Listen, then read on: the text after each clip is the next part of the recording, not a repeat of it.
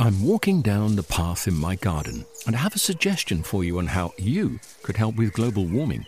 With a large lawn, I found a simple way of making a big difference. I sold my ride-on mower and bought a top-of-the-range Cress robotic lawnmower. It runs off rechargeable batteries and uses cutting-edge technology to mow and maintain a lawn this size. The petrol mower has gone, and with it, the emissions. I actually don't know why I didn't sell the ride-on sooner. With the Cress robotic lawnmower, the lawn is actually looking better. The tiny grass cuttings fall into the grass roots, helping to fertilize the grass. And the family doesn't have to put up with the noise and fumes from the ride-on.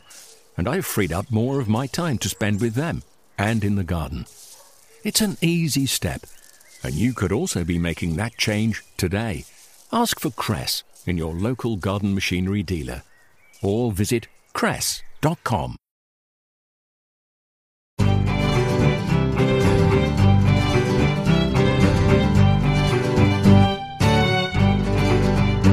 Hello and welcome back to the RHS Gardening Podcast. Now, April's well underway and the whole garden is bursting into life. I really love this time of year. The air at Wisley is scented with hyacinths and many of the woodland plants, they're in full flower now and they're making the most of the spring sun before the trees leaf out above them. There's a lot to do in the garden, and right now, luckily, it's all the exciting tasks like seed sowing and planting. It puts winter firmly behind us and brings optimism and hopefully bountiful gardens full of flowers and produce. I'm Jenny Bowden, one of the RHS's team of horticultural advisors, based here at RHS Garden Wisley in Surrey. Coming up in this spring edition, health, happiness and horticulture. New RHS Ambassador Jekka McVicker talks to us about her role and her ambitious plans for this year's RHS Chelsea Flower Show.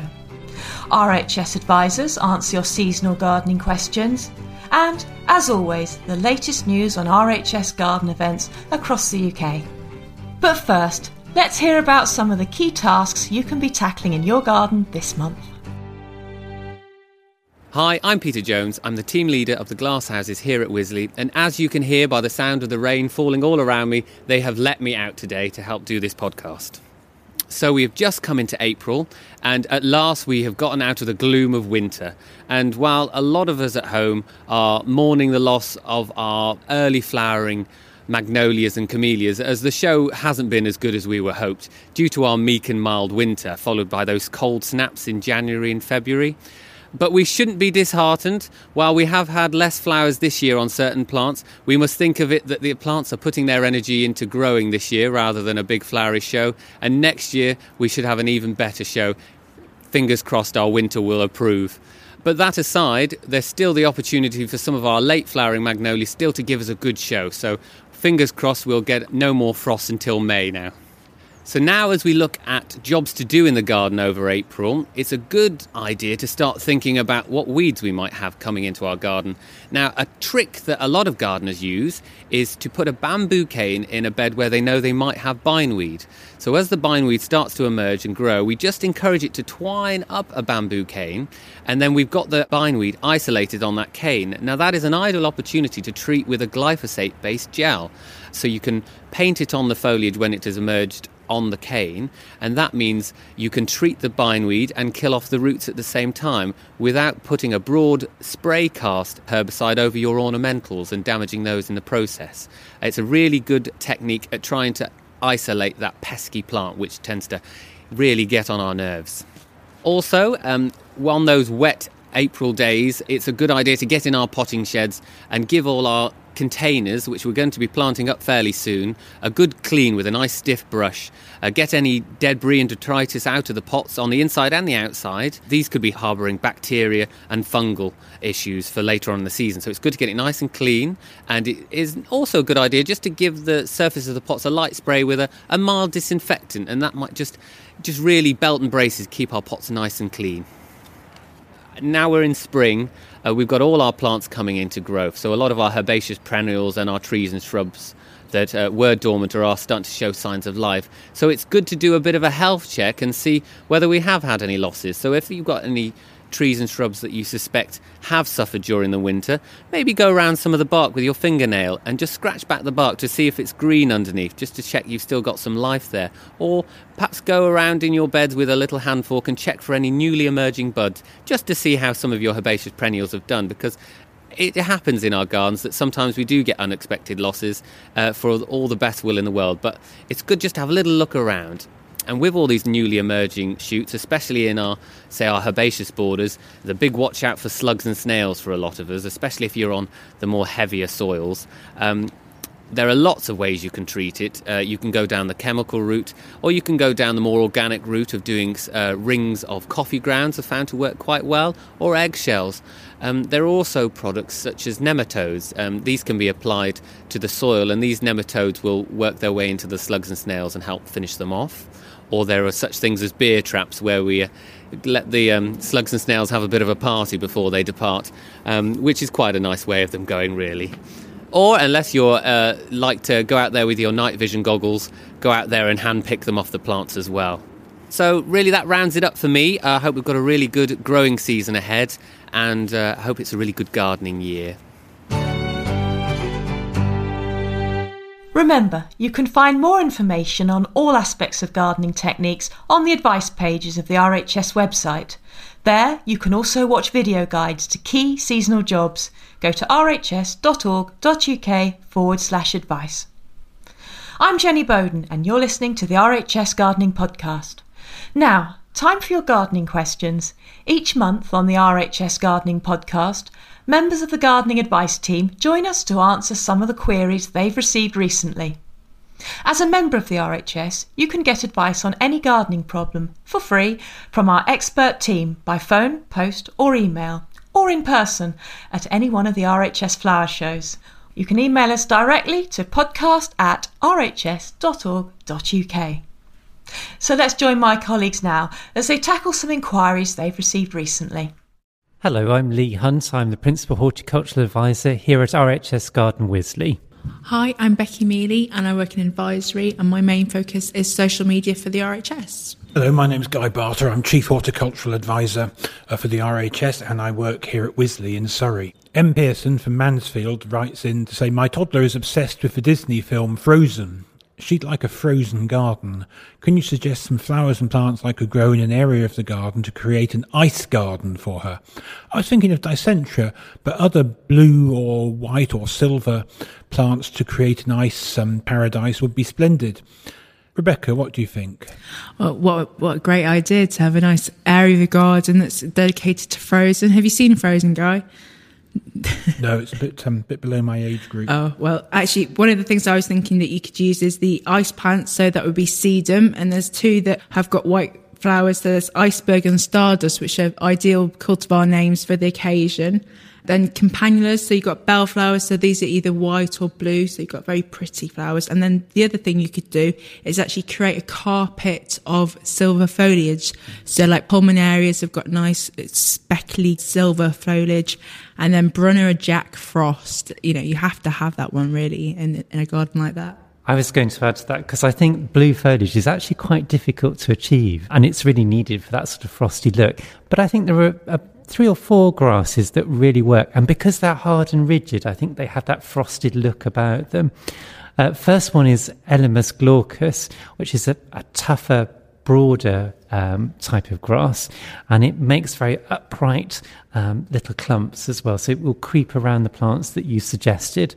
For more tuft-like structures, then Festuca glauca, something like the Elijah Blue, which is a particularly blue cultivar, work really well. And for a bit more airy-fairy, which can always work well with these sort of other plants to give a little bit lighter texture, the Panicum heavy metal doesn't sound very child-friendly, but it is blue, so it will fit very much into this theme. Mrs. Pryor from Farnham in Surrey asks, I left some toys and buckets on the lawn over the winter. There are now big patches of bare soil and of yellow grass where they were lying. How can I get the lawn back into shape?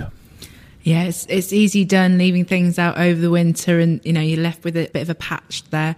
Best thing to do first off is to mow over the area so that you get an idea of the scale of the hole left or what the actual grass looks like itself.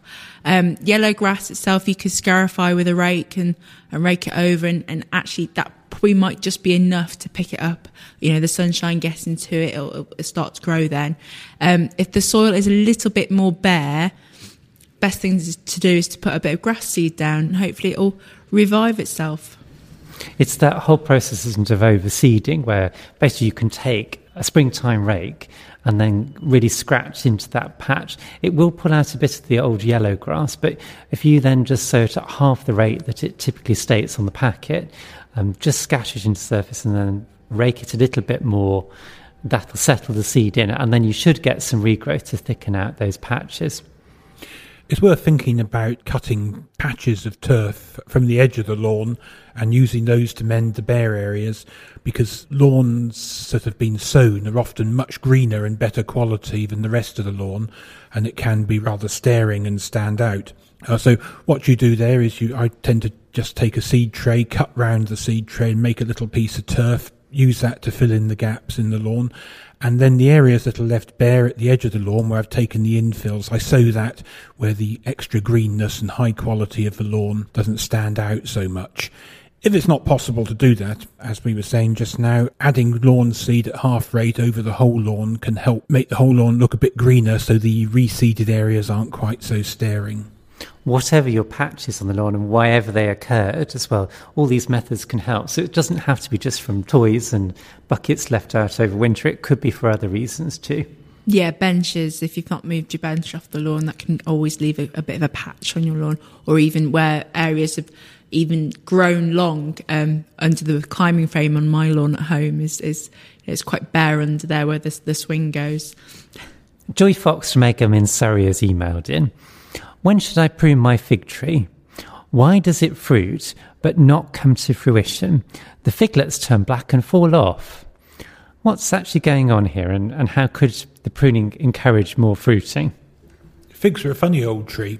They don't actually have flowers. The flowers are inside the fruit, and so there's no need to worry about pollination because the flowers that are inside the fruits self-pollinate themselves. So figs will form usually a couple of times a year.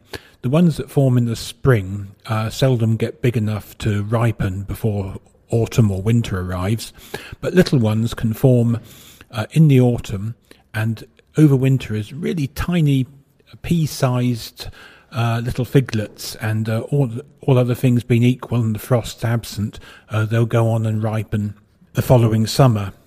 What can happen is that if the fig tree gets too big and humongous, it's not very productive. So what you do is you prune it in summer to shorten back some of the shoots that are not bearing fruit, and they'll produce side shoots that are fruitful. So it's unclear how big this tree is and how it's being grown, and sometimes if you cut them back they don't respond that well. But assuming it's a reasonably compact and well-behaved tree, then pruning should bring it into crop. You should get lots of little figlets, and you should get a summer crop. At this season, you get a lot of figs that have not quite ripened the previous summer, and they do turn black and fall off. There's nothing to be done about that, and in fact, bearing in mind that it's a pretty hopeless case, it's best to pick them off in October to save you having to look at them all winter.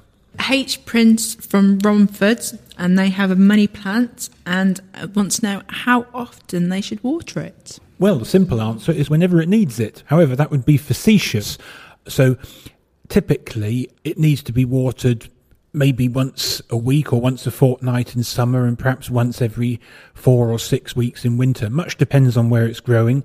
If it's in a window where it's getting a lot of light and warmth, it'll need watering more often than if it's in a less exposed position. So the trick is to look at the compost, pick the pot up from time to time, get an idea of when it's dry but not bone dry, and then water it, but don't let it be soggy. And if you do that, these extremely robust and resilient plants will survive for a long time. RHS members, and indeed most gardeners, kill most of their plants with too much love. and they express their love for their plant by watering it overmuch, watering it every week. And that is curtains to many house plants, especially these ones that are rather cactus-like or succulent-like. If you do get money plants too dry, they do have a way of telling you, which is quite unusual. They do this process called self-abscission, and you'll find that individual branches literally drop off from the main structure of the plant, and you'll just be left with a sort of circular disc where the cross-section of the stem is. So, and then the bit on the ground or the top of the pot that's fallen away. That generally indicates that it's been too dry, so you might need to increase the watering. However, if that happens, you could take the little bit that's fallen off and pop it in a pot of gritty compost, keep it slightly damp, it'll root, you'll have another plant, so it's not necessarily such a bad thing. The RHS Advice Team. RHS members also get free entry to all 4 RHS gardens, plus the opportunity to buy priority tickets to RHS flower shows. You can find out more about the benefits of becoming a member of the RHS and book tickets to shows and events on our website. Just go to rhs.org.uk/join. Here are some of the events coming up in the next few weeks. Fall headlong into the floral delights of spring at the RHS National Rhododendron Show, which runs from the 23rd to the 24th of April at RHS Garden Rosemore. The show has over 60 classes covering all types of rhododendrons, as well as trade and advice stands, plus magnificent displays of magnolias and camellias too. Free with normal garden admission. Learn how to grow your own plants from scratch and save a fortune with our propagation workshop at RHS Garden Hyde Hall on the 23rd of April. This course will guide you step by step through everything you need to know about planting seeds and taking cuttings, and will include demonstrations and practical activities. Booking is essential and discounted places are available for RHS members. Join us for a brand new Spring Festival weekend at RHS Garden Harlow Carr on the 30th of April and the 1st of May. This vibrant new event will see the return of the Plant Heritage Spring Plant Fair, and we'll be joined by specialist nurseries selling a range of beautiful plants alongside the RHS Late Daffodil and Tulip competitions, showcasing the very best of spring colour. And finally, keen photographers, take note. The RHS Garden Wisley will be opening its doors extra early on the 23rd of April to allow visitors a rare chance to get snap happy in the beautiful early morning light. Normal garden admission fees apply. Full details of all events and more are on the RHS website. Go to rhs.org.uk/event search. This week is National Gardening Week from the 11th to the 17th of April. Every year, the RHS teams up with gardening organisations, businesses and individuals to create a week-long celebration of all things green. This year's theme is health, happiness and horticulture, and there are activities and events happening all over the UK, including at RHS Gardens, focusing on improving physical and mental health through gardening. See nationalgardeningweek.org.uk. Author, broadcaster and organic gardening expert Jekka McVicker, along with Young Gardener of the Year finalist Jamie Butterworth, have been appointed as the latest RHS ambassadors to help bring horticulture to everyone and to encourage people to learn more about it. Jekka is a multi-award-winning garden designer and is passionate about herbs and using plants to improve well-being. We spoke to her at a recent RHS show in London to find out about her new role and about the intriguing garden based on health and happiness that she's creating for this year's Chelsea Flower Show. A few weeks ago now, I was rung up by the Director General of the RHS and asked if I'd become an ambassador. I'm the RHS ambassador for health and happiness through horticulture. And I think this is marvellous. I've been going around today giving people chocolates, but no one quite gets the joke because that's the advert, isn't it? You give these chocolates and I give them to all these people. They go, "Oh, that's very kind of you. Thank you, Jack." And they go, "Don't you get it? I'm an ambassador." And so my husband thinks I should have a flag for my delivery van. But no, all seriousness, to me the RHS is the most amazing charity. It is, quite simply, plants can survive without us, but we cannot survive without plants. And the whole message of health and well-being through horticulture, and it does give happiness. It really lifts the spirits. If I can do anything to help promote that through the RHS, I'll be really excited, because you've just got to take simple plants like calendula, pot marigold, Calendula officinalis. You know, if you just mush up those flowers with a little bit of oil and just let it simmer and then strain it through coffee filter, you've then got an oil that you can use to heal rashes and things. It's as simple as that. And this whole thing of not just actually being with the plants, not just actually growing them, but actually using them to the benefit of man is wonderful. So it's a huge honour. I may have a good sense of humour about it, but I really do take it very seriously. And if there's anything I can do to promote people to go into the garden, spend a little time, take away the modern gizmos, turn off the phone, have a bit of peace, just for half an hour, you'll feel an awful lot better. I've been exhibiting at Chelsea since 1993, and I am creating my very first garden. To me, it's like a dream come true. Just in December, St John's Hospice in London had contacted the RHS saying they wanted a garden. I went to meet them, and it was just like a marriage in heaven. The hospice is part of the St John's and St Elizabeth Hospital, and they care for over 3,500 people within the community. And they've got this space which hasn't got a garden. And so this garden at Chelsea is going to go back after the show to be planted for the relaxation and enjoyment and a bit of space and peace for both the patient and the family and the family's friends. But the whole thing about this garden is everything in it is medicinal. I've been talking to GPs and care people about what we can do for ourselves. Now you can actually, very simply, by having a gargle with sage for sore throats or anything, within the garden, there's a proper use for. This is not mambo jumbo. This is what the history has given today's research. So, for example, the Taxus columns at the back, Taxus U, that has given us Taxol, which is used in the treatment of breast cancer and ovarian cancer. And this is hawthorn, Crataegus, and as a child I was brought up to eat bread and cheese, and that was hawthorn leaves in bread, and it really helps your circulation.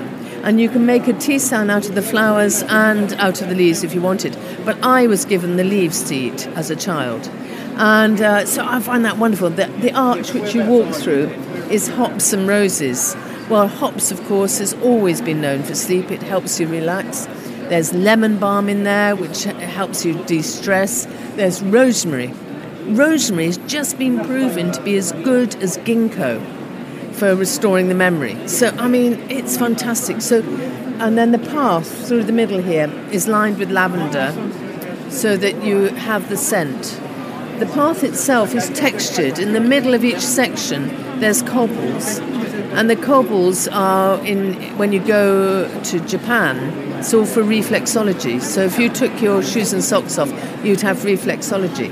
Now, in Ayurvedic medicine, if you're ill in the East, you're made to sit in the middle of the garden, right, to breathe and actually relax and breathe in the aromas of the herb garden, so that you become healed by the plants.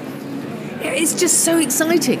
And that's what plants can do for us. We've sort of lost that connection of how we can look after ourselves. We want that quick fix from the doctor. But actually, with a little bit of eating better, drinking teas better, you can actually keep yourself well. Designer and now RHS Ambassador Jekka McVicker. You can find more information about National Gardening Week and about all the designers at this year's Chelsea Flower Show on the RHS website. So, that's all we have time for in this edition. We'll be back in a fortnight. Until then, remember to follow us on Twitter at @the_RHS and like us on Facebook. For now, from me, Jenny Bowden, and all the RHS Gardening Podcast team, goodbye.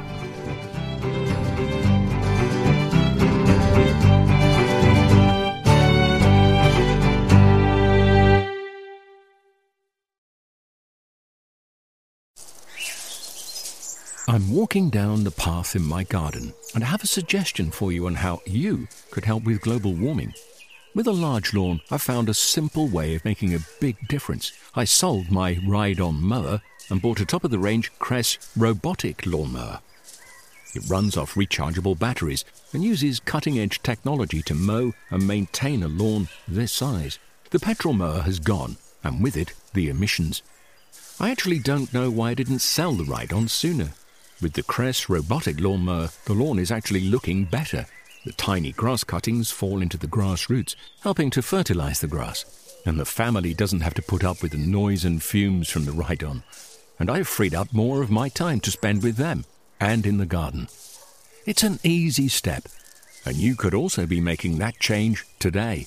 Ask for Cress in your local garden machinery dealer, or visit cress.com. Discover the beauty of an RHS membership all year round.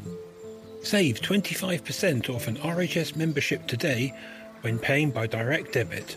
Prices start at just £55.50. With a membership, you'll gain access to an array of special events at our gardens all year round. Be the first to know about RHS flower shows and get exclusive member-only days, plus reduced rate tickets. And you'll have the chance to enhance your gardening know-how with access to free expert garden advice, monthly editions of the Garden magazine, and so much more. Terms and conditions apply.